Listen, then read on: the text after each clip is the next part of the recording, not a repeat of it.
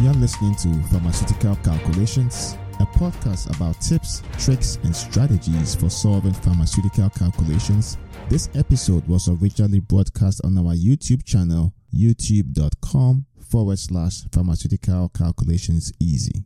Welcome to another episode of the Pharmaceutical Calculation Solve Along. So at some point in time, when you're in pharmacy school or if you're practicing as a pharmacist, one of the things you inadvertently have to do is to alter or change the concentration of a pharmaceutical preparation. You may either have to make it more dilute or perhaps at some point in time, maybe more concentrated. So in this video, we are going to continue our series on how to master dilution and concentration calculations. And this video is part 2 of a 5-part series. But let's dive right into the very first question. So here the question says, a pharmacist needs to manufacture a 7% boric acid ointment using 34 grams of a 10% boric acid ointment. How many grams of pure ointment base is required? Round to the nearest tenth, do not include units. So let's analyze the question. Now, typically for your concentration and dilution type questions, there are two main ways you can actually solve these type of questions. You could either use the alligation method or you could either use the algebraic approach, the C1Q1 plus C2Q2 equals C final Q final approach. So what we'll do is we'll look at the same question using both approaches so that you can have a flavor of how to solve the question using those two methods. So let's start off with the alligation. And the way the alligation method works is you set up your grid, and on the grid in the top left hand you put the highest concentration. So in this question we need to identify what the highest concentration is. The highest concentration here will be the 10%, and then the desired that we are looking for, or the desired concentration, is the 7%. That means that we need some quantity which has a concentration lower than 7%. Otherwise there's no way you can dilute the 10% down to 7. So we don't have a number, but what you've been given is information in the question. And so that's one of the tips or tricks I wanted to share today. We're looking for this phrase that says pure ointment base. So that's a key phrase. And the pure ointment base indicates that there is actually no boric acid in it. And so the concentration there will be 0%. So now if you go back to the grid, your higher concentration or your highest concentration is 10. That goes in the top left. Your desired concentration is 7. That goes in the middle.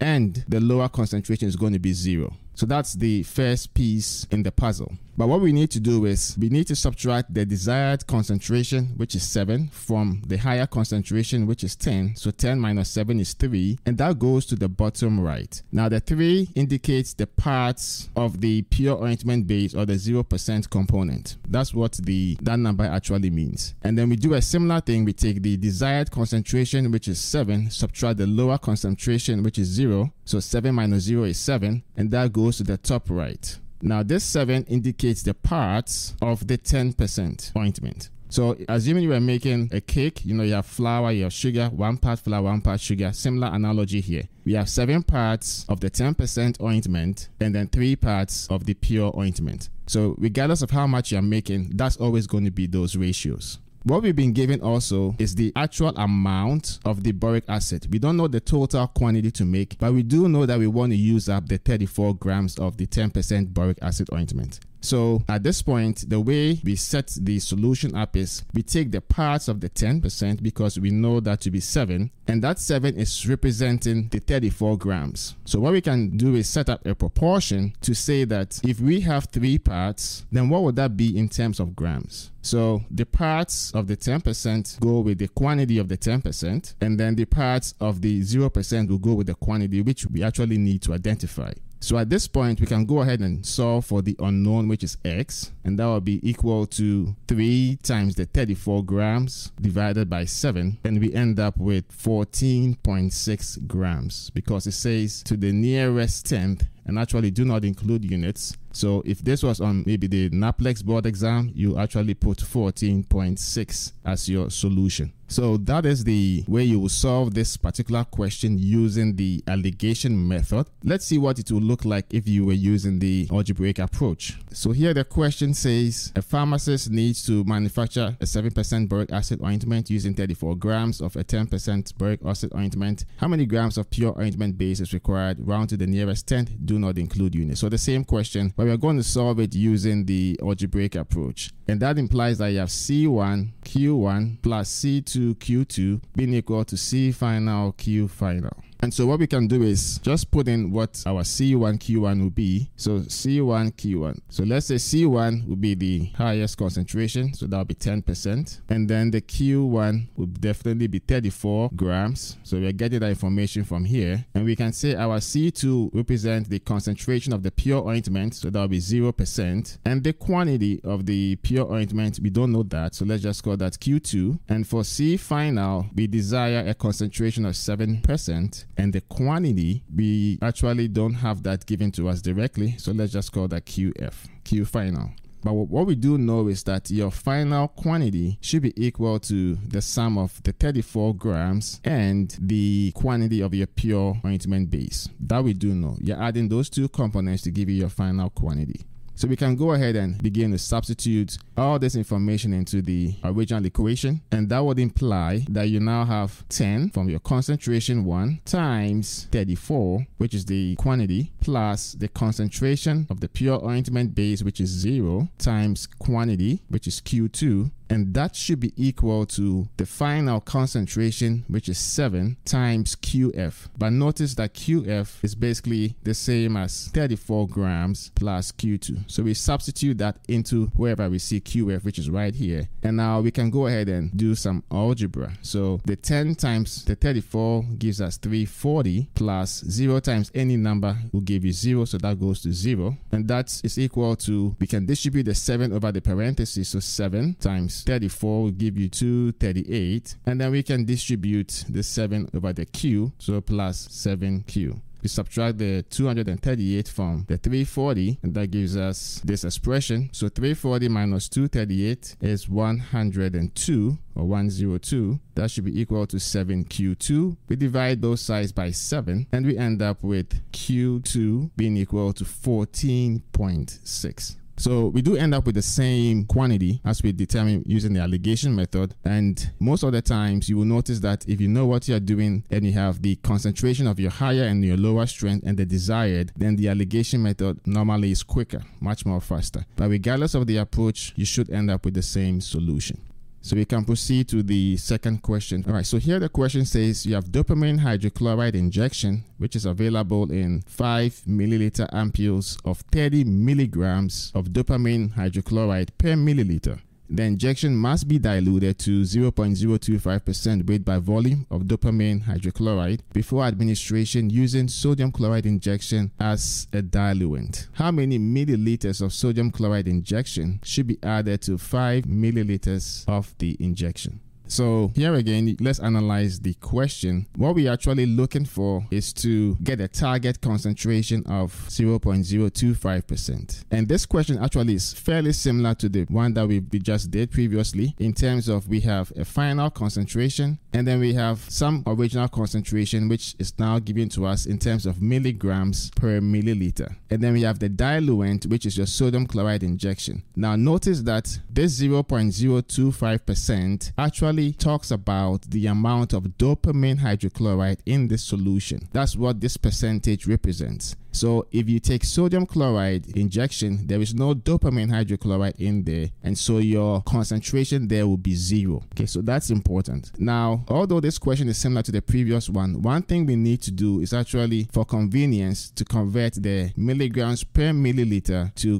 percentage concentration to make things easier in terms of our solution approach. So let's start off with that. Let's start off with the 30 milligrams per milliliter. And we are converting this to percentage strength. So the first thing we want to do is get the milligrams and grams, and 1,000 milligrams make up 1 gram. So that cancels out. And now what we have is 0.03 grams per milliliter. But we need this in a percentage strength, so we can say that 0.03 grams in 1 milliliter is equal to some quantity in grams out of 100 milliliters. So this grams in 100 ml actually is the definition of percentage concentration. All right, so if we solve for X in this instance, whatever value we get will be the percentage concentration. So X equals 0.03 times 100 milliliters divided by 1 milliliter, and that gives us 3%. So we have a 3%, we have a 0, and our desired is somewhere in between. So that makes sense, and we can go ahead and use our alligation method. So once again, we can draw the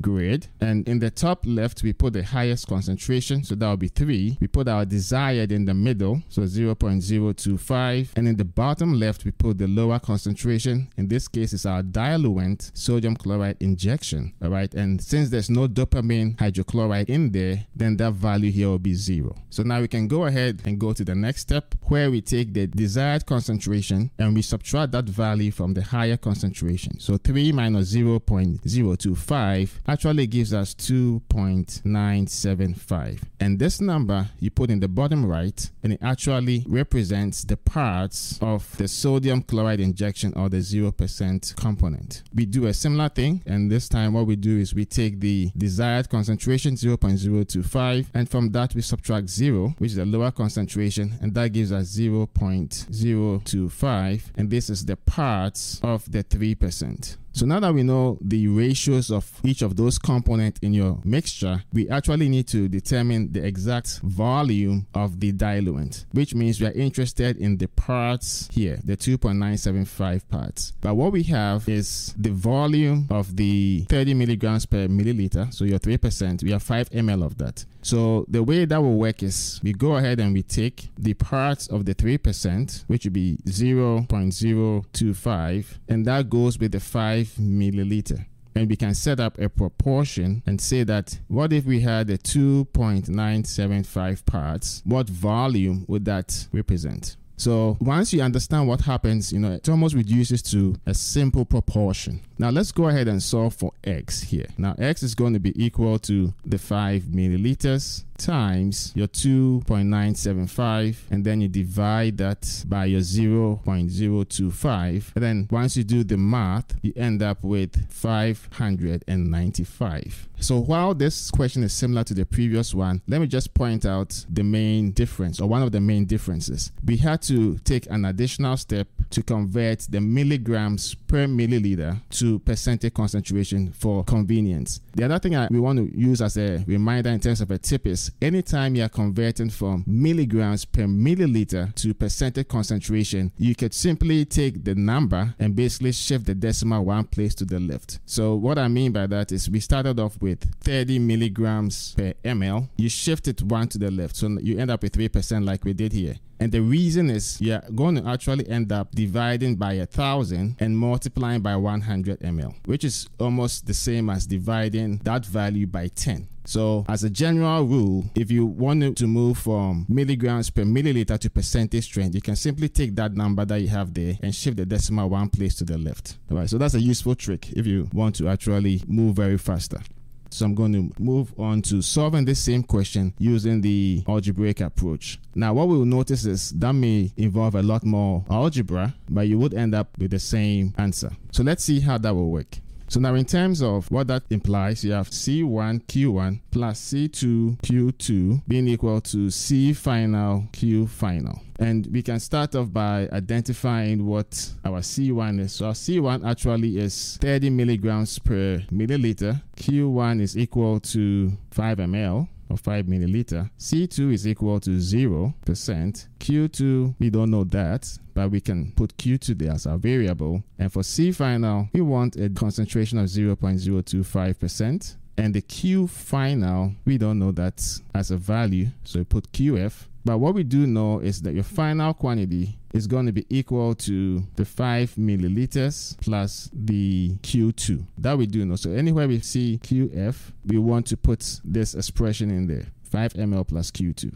So we have that, and now we can substitute in there. So for convenience, it's better to convert once again the 30 milligram per milliliter to percentage concentration. And here we'll just go ahead and use the trick I was talking about in the previous example. We will shift the decimal one place to the left and we will end up with 3%. So if it was slightly confusing, just check a few minutes before this particular portion of the video and we are making use of that important concept. So now we put all these values back into the equation. So we have 3 times 5 plus 0, which is the concentration of your diluent, times Q2 being equal to 0.025 times QF, which is Q final. But we're going to put the 5 and then the Q2 in place of the QF because we are making use of this particular equation. So we can go ahead and do the algebra. So 3 times 5 is 15. 0 times any number is 0. So that goes to 0. And that should be equal to 0.025 times 5, which ends up being 0.125 plus 0.025 times Q2. So we have 0.025 Q2. So we can subtract the 0.125 from both sides of the equation. We have 15 minus 0.125. That's equal to 0.025 Q2. Now we are almost there. So what we need to do next is divide both sides by, actually before we do that, let's just simplify the left hand side. And that should essentially give us 14.875. And that should be equal to your 0.025 Q2. And then we need a Q2 by itself. So we divide both sides by 0.025. That cancels out. And then that implies that your Q2 is actually equal to 595. Basically the exact same answer as we had when using the allegation. All right, so these two examples illustrate how to deal with questions when you have all the information that you need in terms of the higher and the lower concentration and your desired is in the middle. The take-home message from these two examples is you may not be given a number for your lower concentration, and in such cases you want to check to find out whether indeed it's a diluent. If it's a diluent, then there is no active pharmaceutical ingredient in there, no API in there, and so your concentration will be 0. So that's a type of question. Then the other thing that we also reminded ourselves of is the allegation method and how you can quickly convert from milligrams per milliliter to percentage concentration. Whatever that value is, whether it's 30 milligrams per ml or 40 milligrams per ml, simply shift the decimal place one place to the left and you end up with the value you need for your percentage concentration. Thank you for listening to today's episode from RX Calculations. You can find all the episodes on our YouTube channel, youtube.com/pharmaceutical calculations easy, or as articles on our website at rxcalculations.com. If you have any questions on any pharmaceutical calculations topic, or you would like to suggest future topics, you can post them on our Pharmaceutical Calculations Forum, website, or YouTube channel. Links to all platforms are in the show notes. Don't forget to rate, review, and subscribe to the podcast on Apple Podcasts, Spotify, SoundCloud, or wherever you get your podcasts so you don't miss out on new episodes. Thanks for listening to today's episode and enjoy life.